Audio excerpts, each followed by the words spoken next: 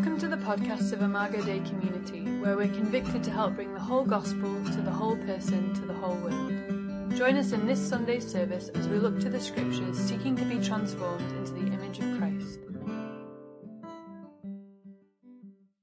All right, turn with me to Matthew chapter 6. We're going through the Lord's Prayer. And this prayer that Jesus gives us to pray in Matthew 6 is full of theology, it's full of truth, and it's pretty revolutionary if we can redeem it from being kind of this rote thing that people memorized when they were little kids. It is a prayer that can be said in about 30 seconds, but within it contains sort of all of the petitions and requests that have a transforming impact not only on us but on the world. So I just want to read it for us.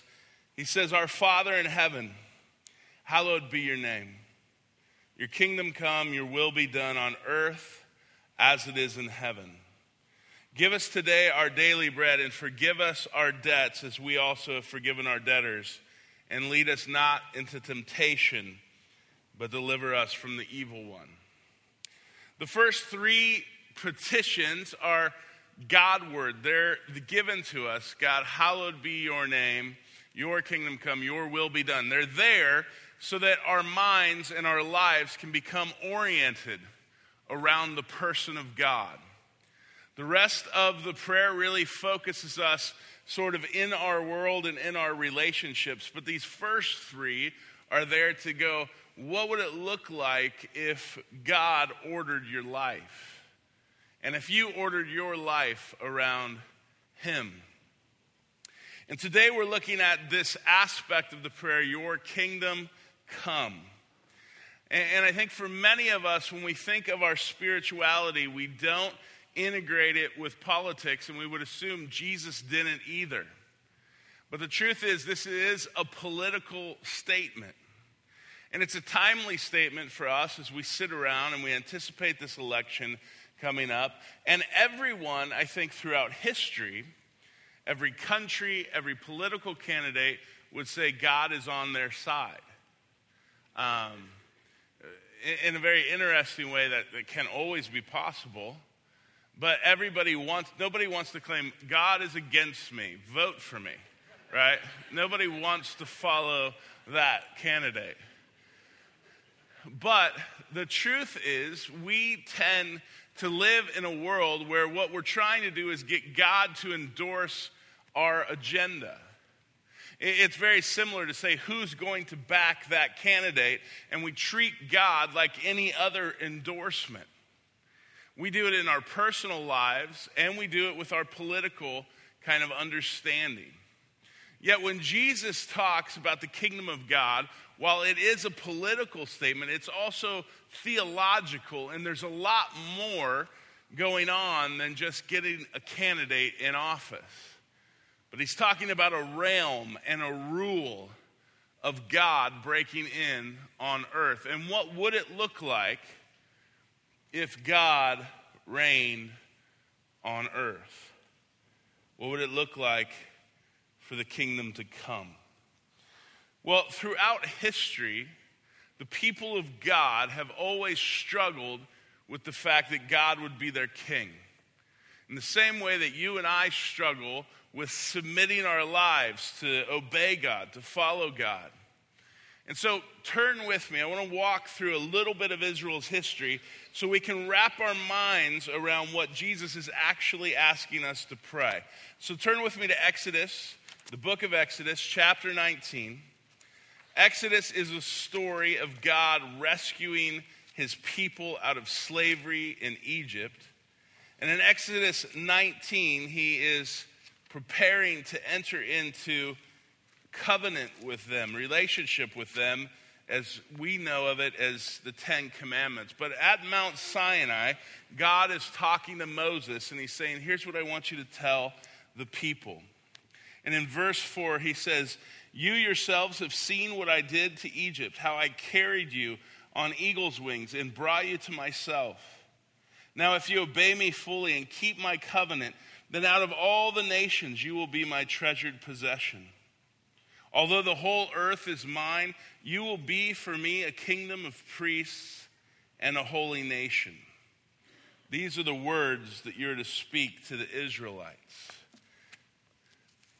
And so he tells them that even though the whole earth is mine, I will select this group of people to be my kingdom, my holy nation. And they'll act as priests. In other words, they will mediate between us and the rest of the nations in a way that would display the glory, the reign, the rule of this good and loving God. The God who saves, who does away with sin, who dwells in your midst. And so he establishes relationship with Israel and says, I will be your king, and you will be my kingdom. Well, turn with me to 1 Samuel chapter 8. People, Israel, as probably well as us, struggle with God as their king. And so in chapter 8 of 1 Samuel, Samuel is a prophet, and he would speak on behalf of God to the people. He was the sort of mediator between God as king and the people. And so in verse 4, the elders of Israel gather together, and they come to Samuel at Ramah, and they say, you're old, and your sons don't follow your ways. Now appoint a king to lead us, such as all the other nations have. And when they said this, give us a king to lead us, this displeased Samuel. So he prayed to the Lord, and the Lord told him, listen to all that the people are saying to you. It is not you that they've rejected me as their king, as they have done from the day I brought them out of Egypt until this day, forsaking me and serving other gods, so they are doing to you. Now listen to them, but warn them solemnly, and let them know what the king who will reign over them will claim as his rights. So the people of God reject God as king. And what they do, they look at the rest of the nations and they say, we want to be like them. And so we want a human king to reign and to rule over us. God participates with them and gives them a king. And sometimes that king has a heart that essentially is good, like David, who says, I want my kingdom, this kingdom, to be a place where God dwells with his people. And so he would understand himself that I'm a king, but I'm serving the king. And others would be full of themselves and would lead Israel, lead the people to reject God. And so the people of God have struggled with God as king for a long time. And the problem is not political, but it's at the core theological. Like, who will I order my life around? Who will I submit to as an act of worship? Who will I trust in? Who will I let inform me about how I see and understand the world around me? And as good Americans, most of us would say we won't let anybody do that for us. We enthrone ourselves as king, right? Well, what happens in the cycle of Israel's story is the same thing that happens in the cycle of our story. We go from a place where we're pretty stoked to be under the reign and rule of God, and then we kind of look around and we go, wow, I wish my life was like theirs. Or I wish that I could be satisfied by this thing or that God. And so what they would do is they would rebel against the rule of God and the reign of God, and they would worship other gods. And they would find themselves in judgment, where God would allow them to be taken by other kings, and they would have to serve those kings. And the word in Scripture for that is exile. That they would be removed from their home, they would be removed from the reign of God, and they would become subservient to another king's reign. And they call that exile in the Old Testament? Well, God as king is not primarily just a spiritual thing. It has social implications as well. And that would kind of play out in Israel's life in the same way that it plays out in your life and my life. When our hearts are not connected, submitted, sort of in a place of worship and faithfulness to Jesus, then we tend to worship and serve other things. And that always has social implications. It affects our families. It affects our neighbors. And as that moves from these small social circles, it actually trickles out into the systems, into the agendas, into the powers that are taking place in culture and in the context for us of Portland. You can trace it all back to us personally. When we reject the reign and rule of God, when we reject his agenda for the world, then we start to choose somebody else's, whether it's ours or it's a political party or whatever it might be. But we always end up in exile. Exile meaning we are away from God. That might be exile where we're stuck in a place of addiction. It might be in a place where we're stuck in a relational estrangement with people around us. We might find ourselves in a place where we're contributing to the injustices that take place around the city. I mean, you could go on and on to describe the horrors of exile. But one thing is always true about the people of God in exile is they begin to once again hope in God. They begin to long once again for the reign and rule of God to break in to their life. So, if you were in first century Palestine, if you were sitting underneath the teaching of Jesus, and he said the words, "Your kingdom come," when he said the words kingdom of God, you would think, your mind would think a couple of different things. You would think salvation from exile. That means God comes and takes us out of exile. You would think God does away with sin and evil, my sin as well as the evil around me. And you would think that God is going to dwell in our midst. That would have, the way that they packaged all that together, N.T. Wright says, is the phrase, the kingdom of God.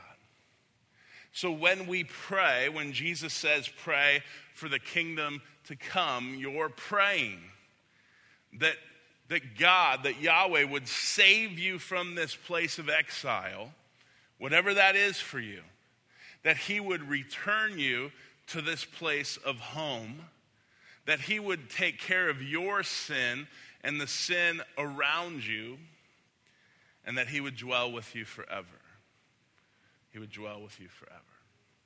So now we come to Jesus. And Jesus, on this side of the cross, we know is the king of this kingdom. And so what is it that Jesus does? Well, he does these things. Matthew chapter 1, it says that Jesus will save the people from their sins. He is Emmanuel. He will be God with us. In chapter 3 and 4, you hear John and Jesus announcing that the kingdom of God is at hand. This is political language, but it comes with a theological thrust that God is coming to town, like he's moving in, and that is a massive statement. A statement that ultimately gets Jesus crucified. In chapter 12, when Jesus is casting out demons, he says, "If I cast out demons by the finger of God, then the kingdom of God has come upon you." So he's talking about this fact that this kingdom that's breaking in is political in one sense, but it's theological in another sense. It's a God who reigns over all the nations as well as the spiritual realm and the powers and authorities in spiritual places. When Jesus Christ breaks in with his kingdom, it is a paradoxical, upside-down kingdom. It's difficult for us to wrap our minds and our hearts around it because it's so different than what we understand. He defeats the powers of the world by essentially being defeated by them on the cross. That the worldly powers, the political powers, the religious powers of the day crucify him outside of the city. And it's in that place of weakness that he gains victory. It's in that place of execution that he atones for our sin. It's in that place of being the victim, the lamb that was slain on the cross, that he essentially becomes victor and invites you and I into the freedom of being children of God. That this kingdom breaks in so upside down that those who were closest to him scattered. They thought, we've lost. We're throwing in the towel. There's no way. Like, we have been defeated. And then on Easter morning, the stone is rolled away. The resurrection of Jesus Christ breaks through. And pronouncement over sin and death as being judged and done away with forever takes place by the resurrected King. 40 days later, he ascends to heaven. He sends his Spirit so that the Spirit would dwell with the people. And that kingdom breaks in, saving us from the exile, the separation from God, doing away with sin and evil as the King becomes sin on the cross, bringing us to this place of home in God, where the Father and the Son and the Spirit make their home in us, and then sending the Spirit who will dwell with us forever. That is the kingdom of God breaking in through Jesus the King. And yet, it's not fully here. One of the things that's difficult to wrap your minds around in terms of the kingdom of God is that it's here, it's already come in Jesus. All that I've talked about is present for us today, but it's not fully here. We still see other regimes, whether it's my own personal sinful regime against God or it's an actual political regime against the things of God. We still see death. We still see pain. We still see crying and mourning. We still see the oppressed being taken advantage of. That stuff still happens. And so we wait for the kingdom to come in its fullness. We wait for that day when Jesus wipes away every tear and says, there's no more crying or mourning or pain. Behold, I'm making everything new, which means glorified bodies that can't die, which means a heaven and an earth that is uncorrupted and incorruptible, which means evil and injustice being done away with forever, so that there is an actual righteousness and an actual shalom that reigns through the rule of God everywhere and fills us with joy. And that's what we hope, anticipate, and expect. So it's already here in Jesus, and it's not fully here. The great theologian Bob Dylan used the phrase, slow train coming.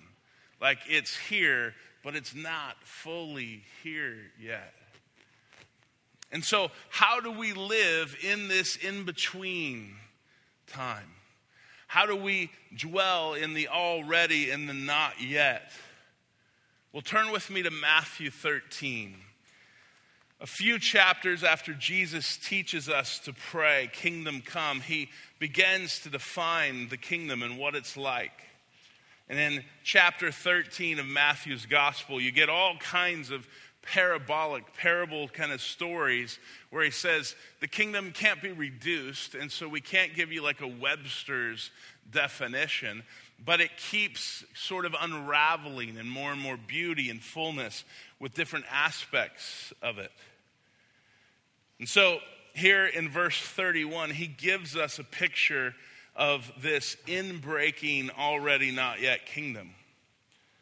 He says, he told them another parable. The kingdom of heaven is like a mustard seed, which a man took and planted in his field. And though it's the smallest of all the seeds, yet when it grows, it is the largest of the garden plants and becomes a tree, so that the birds come and perch in its branches. He told them still another parable. The kingdom of heaven is like yeast that a woman took and mixed into about 60 pounds of flour until it worked all through the dough. Jesus uses an illustration for the kingdom, and in both situations, he says it looks small and it looks insignificant. Okay, so let's try to wrap our minds around the moment, right? We're one of the 12, just 12 of you. And you're hearing this kingdom language, and you know that it has political weight to it. It's not a weak kind of message. It's not a spiritualized message. And you also understand that Rome doesn't really like people talking about new kingdoms. As soon as they pop up, they get devastated, right? So there's a sense of treason almost to this kind of talk. And you're one of the 12, and you're like, okay, so what he's telling us is that the 12 of us, this mustard seed, we're going to grow into this kingdom, this huge tree that sort of takes over, that all creation is sort of being blessed by, and the trees are perched in its branches. And you look around at each other and you think of Rome with a massive military, with a complete sovereignty in the nations. You think of them with the emperor and all the financial backing. Does that sound like it's going to go well, right? It would be like 12 of us going, hey, let's take over. Just pick a superpower. We'll take them out. Right? How is this going to happen? It looks foolish. And yet, here we are 2,000 years later with the results of that mustard seed. A king that went into the ground and died only to resurrect, to reproduce himself. 12 who followed in faithfulness to that king whose lives we continue to tell the stories of. A kingdom of Christ that we gather this morning to worship, to learn about, and to get our hearts before, when, for all intent and purposes, that story should have faded from the history books long ago. But this kingdom that shows up in the insignificance of 12 disciples is a kingdom that you're participating in, a kingdom that's broken into your life today, and a kingdom that still is breaking in even as we speak. And so it's here. It's not fully here, but it's here. And it breaks in through the smallness and the insignificance of God tapping you on the shoulder and saying, go into this place of darkness and be my light. Go into this place of injustice and represent my equity and dignity. Go into this place of oppression and announce that I have come to set the captives free. Go into this place of addiction and invite people to freedom. That mustard seed that you are prone to sort of wipe off as small and insignificant is the kingdom of God, right? It is part of that slow train coming. It is part of that in-breaking reign of God that you're invited to participate in. There's nothing insignificant about the kingdom of God. The other parable that he uses is the parable of the yeast. And it's 60 pounds of flour. I don't know if you've made a loaf of bread like that. It is really large. I don't know that you want to be around when the yeast actually works its way through. But Jesus knows that he's using this massive illustration to represent the world. And he's saying there's an invisibleness to this kingdom where you're not going to see me in a political debate between Jesus and Satan talking about which kingdom's better, right? You're not going to see that. It's going to be invisible, and yet it's working its way through the whole thing. Eventually, it completes its process. You perhaps didn't even notice. You just know when it shows up and when it's come to full fruition. And some of you look back in your own life, you see where Jesus has broken in, and transformation has occurred, and you aren't really sure when and how it happened. You have a city where the kingdom of God is breaking in, and you look at so many places of injustice, so many places of victimization, places where sin and evil is wreaking havoc, and you think, it can't be. Like, God has abandoned us. God has left the building, and he says, it's here, and it's breaking in, and it's coming. And you're invited to participate in it. To be the crazy ones who announce in this already and not yet kind of tension that there is a king who is righteous and who is peaceful and who brings great joy. There is a reign and rule of God that's coming, and there would be these people, these mustard seeds, who can imagine another world is possible, and we would pray that that world would come.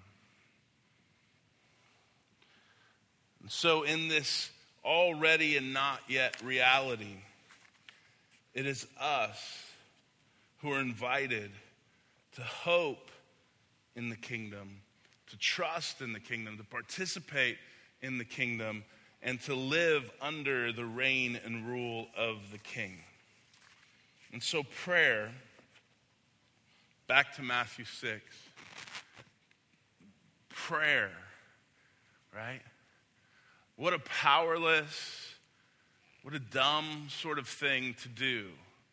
When you're talking about, you're talking about a world that's in upside down and broken and messed up. You're talking about my life that's upside down, broken, and messed up. You're talking about sin in me and evil, actual evil that reigns. And we're going to pray, right? Shouldn't we do something else? Shouldn't we get our guy into office? Shouldn't we rally the troops and go to war? What should we do? And Jesus says, fold your hands and get on your knees. And you ask the kingdom to come. You pray for the kingdom to come. Prayer is a revolt against the powers of the world. Powers of darkness, spiritual powers, actual powers. This prayer is a revolt. It's a place of opposition to the systems of oppression, to the powers of darkness and of evil. And this prayer is also grounded in the fact that this is not our kingdom.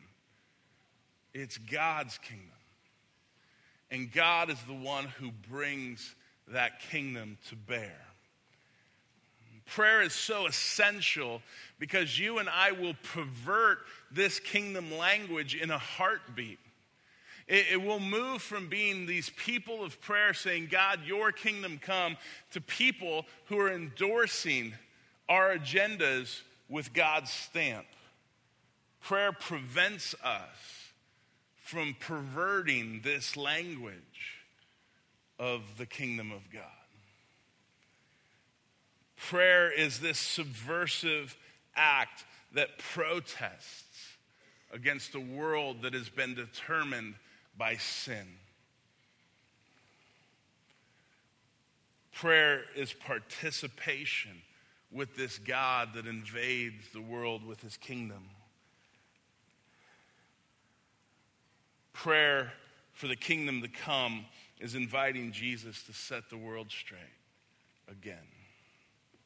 It's political, but not democratic, because it's about theocracy. It's about the reign and the rule of God that sees past all of our current debates and situations and imagines a world where Jesus is king. And prayer works to see that kingdom come. So this radical Messiah bands these people together in revolt and says, pray. You're like, how did we get on that bandwagon? Right? Be the subversive people who actually believe that this is God's kingdom. And so when he calls you to prayer, it's like saying, let's go meet with the president and tell him what we see. Let's go meet with the emperor and ask him to come and help us, right? If we really believe it is God's kingdom, then prayer is immediate access to the king. And why in the world would we not start there? And so God's rule and reign is an invitation to pray this way because the kingdom is not fully present. God has to bring it, and his reign is something that we get to participate in, but it's not something that we control. And so today, as we come to this table, we come to a table of our crucified and risen King. And we come to a table that is a table of invitation. For you, no matter where you're at, to pray that Jesus' kingdom would come. For those of you who are in spiritual exile, who found yourself separated from God, who have chased after your own sin, who has participated in evil, and you're finding yourself under the reign of a king that you don't want to be under, then we come confessing and praying, your kingdom come. When we think of the world that God invites us to participate in, when we think of injustice and darkness, we pray, God, your kingdom come. When we think of our own passions and desires and longings, the places where we hurt, doubt, we pray, God, your kingdom come.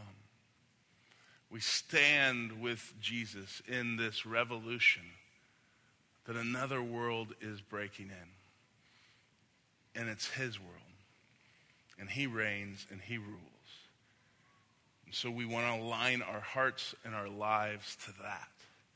And we pray, your kingdom come. So let's pray.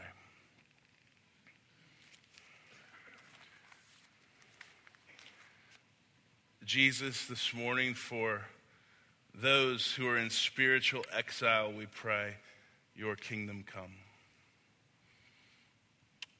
This morning, for those who find themselves in addiction, we pray, your kingdom come. Those who find themselves today in a place of loneliness and fear, we pray your kingdom come. For those this morning, God, who find themselves in a place of doubt, we pray your kingdom come. Jesus, we ask that you would empower us to order our lives under your reign and your rule. And in that, we pray that your kingdom would come. And as we think about our city and the places of darkness and despair and oppression, where evil has broken in and people are being hurt, we pray your kingdom come. In our own eyes that look out and have participated in those things, God, we pray that you would forgive us and that your kingdom would come. And that you would give us eyes to see and imagine what a world looks like where your righteousness and peace reign through your Spirit. And so we pray in our own imaginations, as we dream your dream for this city, we pray that your kingdom would come. And now at this table, with the sacred symbol of wine and bread, we thank you that your presence is here with us by your Spirit, and we invite you to your kingdom to come. We pray in Jesus' name. Amen. We pray that God will use this message to strengthen your faith and draw you into a deeper relationship with himself. If you are interested in hearing other sermons or want more information about the church, please visit our website at www.imagodaycommunity.com.